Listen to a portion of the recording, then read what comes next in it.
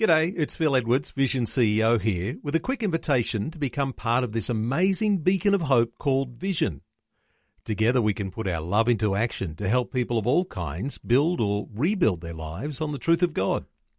Please consider the part you can play during our upcoming Visionathon appeal, remembering that it's your support that makes Vision possible, including this podcast. Life, culture, and current events from a biblical perspective. 2020 on Vision. Well, as we do on a Monday, always love to check in with the Australian Christian Lobby. Always good to talk to Martin Iles, who's the Managing Director of the ACL. Martin's back with us. Hi, Martin. Welcome back to 2020. Good morning, Neil. Good to be back. Hey, Martin, we'll hear all about your escapades around the nation very shortly because there's been some wonderful things happening in cities and states all around Australia with your touring schedule. We'll talk about that shortly, though, but some big issues to talk about early. A new campaign calling for the end to lockdowns, and you've had all sorts of supporters around Australia. They're speaking up for our freedoms. What's been happening? Well, we've sort of decided that it's time that there was some traffic going in the other direction, if you like, some voices asking for freedoms and putting the pressure on for freedoms to be restored. Because if people don't speak up and start asking, there is a concern that they simply won't come or that they will be delayed. There's a very simple principle that if something can't continue forever, it won't. And so the first and most important thing that people need to understand is that what's going on at the moment cannot continue forever. It just can't. International borders can't be closed forever. Lockdowns can't continue forever. Restrictions can't continue forever. Domestic border closures can't continue forever. We're going to have to one day stand up and say, well, we're going to face the virus. We're going to do it. The only reason not to do that, ultimately, is going to be our fears holding us back. And we're Christians, and we're not afraid. We ought not to be afraid. We often say that the number one command in the Bible is fear not. I'm like, well, time to put our money where our mouth is and say, we're not afraid. The virus will be faced sooner or later.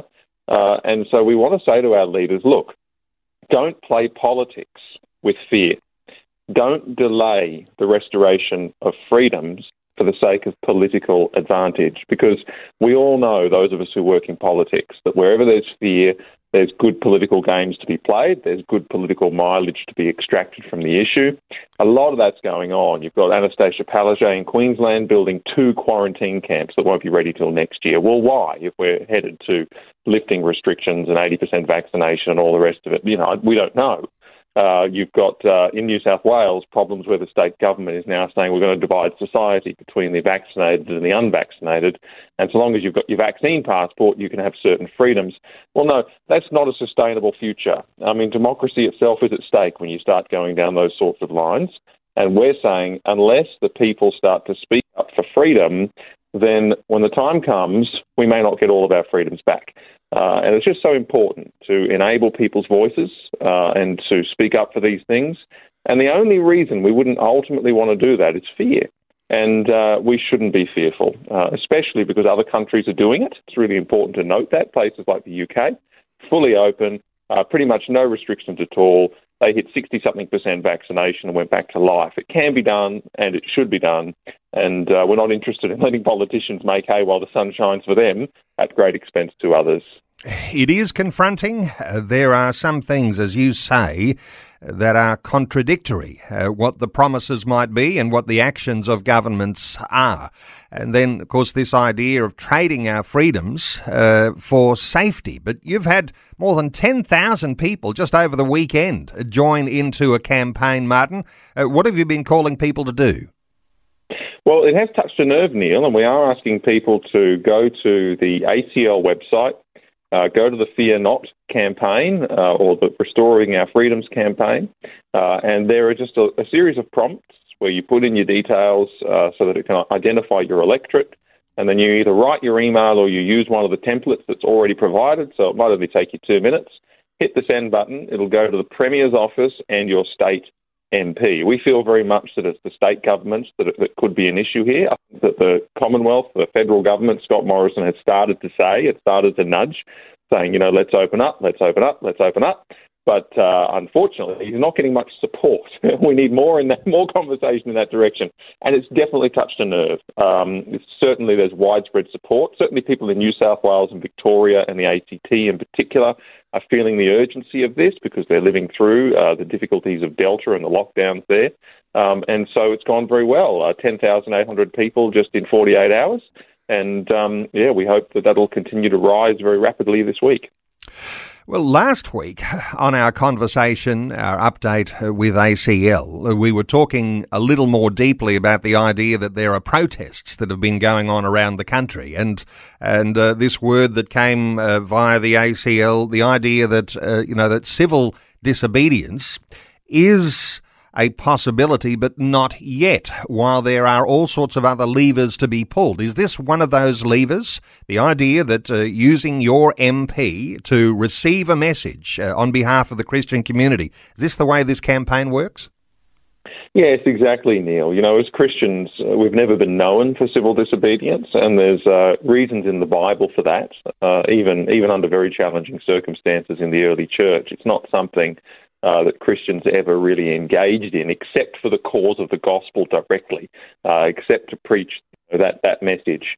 And so, we follow in good footsteps when we say we're going to be slow to engage in civil disobedience. And also, we're not sure how helpful it is anyway to any political cause at this stage, given the polarised position that is out there on these sorts of issues. But one of the things we can certainly do, which I believe is more effective based on my political experience, is to ensure that there is a very, very substantial voice coming from the grassroots in the ears of MPs who have the influence in the state parliaments. This is a democracy. They do care about votes. And if they are being overwhelmed with people saying, hey, we need to get freedoms back in full soon, then you will find that that is far more likely to actually happen because they do care about approval ratings. They do care about the public mood on these things. And if they think the public mood has changed, they will follow it. That's just the way politics works. So I think this is an effective and a good way to express our concerns without breaking the law. And, of course, the ACL website, as you say, you've got a process there that makes it very easy for people to make a comment, to pass on a message to their MP, and being more effective, demonstrating a substantial voice from the grassroots. And when your process is happening, is that identifying that this message is coming from the Christian community, or do you need to make sure that in your own little note that you might identify that your message is coming from a Christian base? Look, you may want to say it doesn't really matter. Ultimately, the main thing is that it's coming from somebody who is in that politician's electorate. And that's the powerful thing. When we have so many supporters and so many people participating in these campaigns, it means all the MPs get messages from their actual constituents. And that is the powerful thing here. A lot of organisations, a lot of groups can't do that because they just don't have enough people spread across the country. Whereas we can be confident that every MP will get a substantial number of messages from people in their community. So that's the main thing, is that it identifies you as being in their electorate, which is why you've got to put the correct details in. But if you want to say there that you're a Christian and you're not afraid and all the rest of it, absolutely, go for it, no problem. Okay, there's a grassroots effort there that every single listener to our conversation today could participate in. The Australian Christian Lobby website, acl.org.au, and I'll give that website again at the end of the conversation. It's one thing to go from grassroots, and there's also something happening at another level too, and that is a leader level in church life. It's called the Ezekiel Declaration, and 1,000 church leaders and over 7,000 members and attendees have signed an open letter to the Prime Minister. What's this all about then, Martin? Yeah, this is a great initiative. This is not an ACL initiative. This is from Cauldron Pool, for those who know it. They've put out an open letter to the Prime Minister, and it's to be signed by church leaders, and it is opposing the introduction of vaccine passports. That is a system where society is divided between the vaccinated and the unvaccinated, and the vaccinated get all the rights and privileges of democracy and freedom, whereas the unvaccinated continue with restrictions. Now, that's terrible. I mean, that's not a situation we want to get ourselves into for a few reasons. I mean, first of all, it involves the coercion of the conscience, which is a very grave thing for any government to do. A person's conscience is actually it's the faculty within a person that allows them to worship God and respond to God. And it's always been known in free societies, in democracies, that you do not coerce a conscience. You always allow for conscientious objection. Secondly, it will create a system where you've got some kind of apartheid, where you've got the society divided between those with the rights and those without the rights. Again, that's against the rule of law. That's against democratic principles. And also, it'll put in place a situation where people are not freely choosing medical treatments. They're being coerced. Again, people have lived through tyranny in the past, and they've sat down in the ashes afterwards and they've said, how in the world did this happen? We never saw this coming. This is unthinkable. And they wrote down for us a series of principles to help us ensure that we don't go down the same pathway.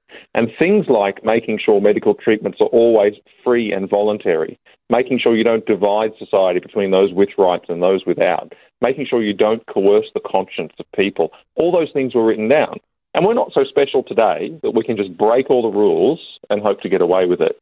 So I think this Ezekiel declaration is really important, and it's church leaders standing up and saying, look, we're going to take a principled stand on this, especially because we as churches are not going to divide our people and their rights. We're not going to say some people come to church and some people can't based on their vaccination status. That would be unbiblical and wrong. And over 1,000 church leaders have signed that document, and it's available at cauldronpool.com/Ezekiel Declaration, or you just Google Ezekiel Declaration, and I would encourage all people with leadership roles in churches to sign that very important document, so we don't have that very serious situation of vaccine passports coming to Australia. Oh, I'll just add this. It's probably not even necessary, and that's the main thing for me. We'll probably hit our 70-80% threshold without coercion. So all of those terrible things could be done for no reason. And that's what we'd like to wait and see as well, whether it'll just be unnecessary. And again, that's why it needs to be stood against.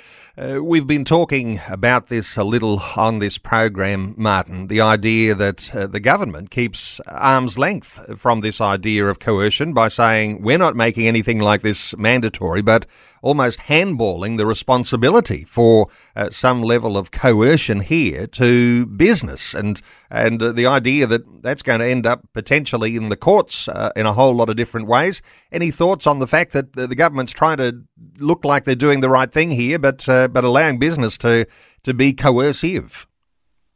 Yes, I think that is exactly true. So the government steps back, but they sort of these signals to big businesses and various sectors that, it's all right if you do it. And it's really the same thing. They're just doing it by proxy. They're doing it through something else or someone else. And the important thing really is that nobody is coerced. I mean, if they need to sell their message, if they need to explain that, vaccines are safe and, should be taken, well, that's their job. They need to do that. And people then need to voluntarily take them in sufficient numbers. That's the government's job. It's not their job to coerce. It's not their job to, put people under pressure or to chuck people out of their jobs and things like that. That's completely inappropriate. That's coercion. And it's, as I said, I don't believe it's necessary. I think if they make vaccines voluntary, they announce a date for opening up, I am quite sure that more than 70% of the population will be vaccinated. And so they threaten to take away freedoms for no reason. There are some big issues that happen parallel to the health challenges here. And so for listeners wondering how you can participate in that, and particularly church leaders, cauldronpool.com. Just quickly, Afghanistan, what a dreadful tragedy that is, Martin. And there is a organisation, Christians United for Afghanistan, and a significant show of unity here. What are your perceptions of what's going on so far as Christians and expectation of what governments should do? Yeah, Neil, look, there's a great campaign here which is it's an unprecedented unity across church groups and across Christian groups, left and right, the whole business. I've never seen such a wide coalition gather together for anything, and it is for the Christians United for Afghanistan campaign, and the ask is that the federal government would create a special humanitarian intake, additional to our usual refugee intake, to allow people from Afghanistan who are under grave threat, whose lives are at risk, to come to Australia for resettlement. We've done this every so often in history. We did it in relation to Syria when ISIS was chasing out Christians and other religious minorities. We brought about 12,000 people over here. We've done it at different eras. After Vietnam, we did it and things like that. So this is something Australia is known for. When there's a grave crisis and a moment of great need, we do regularly say, well, we're going to have a special intake for this group of people. We're asking for 20,000 people as part of the coalition. We think that's very achievable, and we're sort of waiting to see what the government will say. There is going to be a website for that go up. It's just not up yet. So people just stay tuned, and otherwise we'll talk about it on this program next week, no doubt. A website where they can add their voice will go up. And like I said, it is the broadest coalition of Christian groups that I've ever seen engage on any campaign. We do like to see a level of unity from church leaders right across the spectrum, and that one main goal to call on the federal government to provide a special intake of an additional 20,000 Afghan refugees.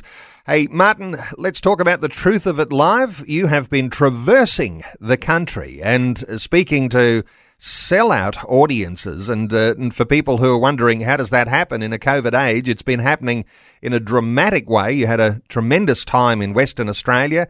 You're into Tasmania right now, Launceston tonight, and Hobart on this coming Saturday. How's your overall perceptions about how things have been going? It's been remarkable, Neil, not least of which we've managed to hop the right borders and stay out of lockdowns and all the rest of it, which has been great. Look, about 7,000 people snapped up tickets to our event in Western Australia. The biggest of those by far was Perth, with about 5,000 tickets moving. But also we were sold out in Bunbury, we were sold out in Albany. We had a smaller event in Geraldton because it's a very small town, but we had a big activist presence in Geraldton. There was a protest, and we had police in the auditorium to keep the peace, and it was all very exciting, but it went really, really well. In Perth, we also had about 6,000 people sustained on the live stream watching as well. So it's just been remarkable to be able to go around the country and see such a hunger for truth. I mean, I just praise God for it and the opportunity that it's presenting, and to see people who want to hear God's word applied to the issues of the day. They want to hear the truth and gain understanding about the strange times in which we live. Launceston tonight, there's just a few tickets have become available in Launceston. It was sold out, but we've made a few available with some changes, and also Hobart on Saturday. And again, if people go to the ACL website, they can register for those events still, although the window is closing rapidly. And it's an exciting time. Adelaide is down the line as well in September. But once we've done those cities, we'll have done all of the unrestricted areas, and we'll probably have to wait a number of months, if not until early next year, to do New South Wales and Victoria. But a very exciting time, Neil, and wonderful to see God's hand on what is taking place in this country. Well, you're winning a fabulous following, and some of that is going to be because you're actually quite a good Bible teacher and preacher, and some of those sorts of things going along with the political conversation are really, really powerful. So you're in Launceston tonight and Hobart this coming Saturday, and then the Truth of It Live tour moves to Adelaide on the 18th of September. Did you mention how Adelaide's looking at this stage? Yeah, well, Adelaide's looking great. We've got, I think, about 1,200 people registered to come along. The current difficulty is that they'll all have to wear face masks, but we are hopeful. We've been very fortunate so far that as we get to a place, all the restrictions are lifted. So we're hopeful that by the time we get to Adelaide, which is 3 weeks away, it's very likely, provided they have no more COVID cases, that won't be a problem, and we'll all be able to meet and talk to each other face to face. But that's looking very, very good, and that looks to me like it will sell out. So, people get onto that if they're interested in coming along. Okay, Tasmanian listeners, acl.org.au to register to be part of those events, and also for listeners in South Australia to be a part of the Adelaide event 3 weeks away. Martin Iles is Managing Director of the Australian Christian Lobby. There's some good things you can participate in today to be active as a Christian believer and make your thoughts known to MPs and pass on detail about that Ezekiel declaration to the leaders in your local church. You'll find details at acl.org.au. Martin Iles, always good for an update. Thanks so much for joining us. Thanks for taking time to listen to this audio on demand from Vision Christian Media. To find out more about us, go to vision.org.au.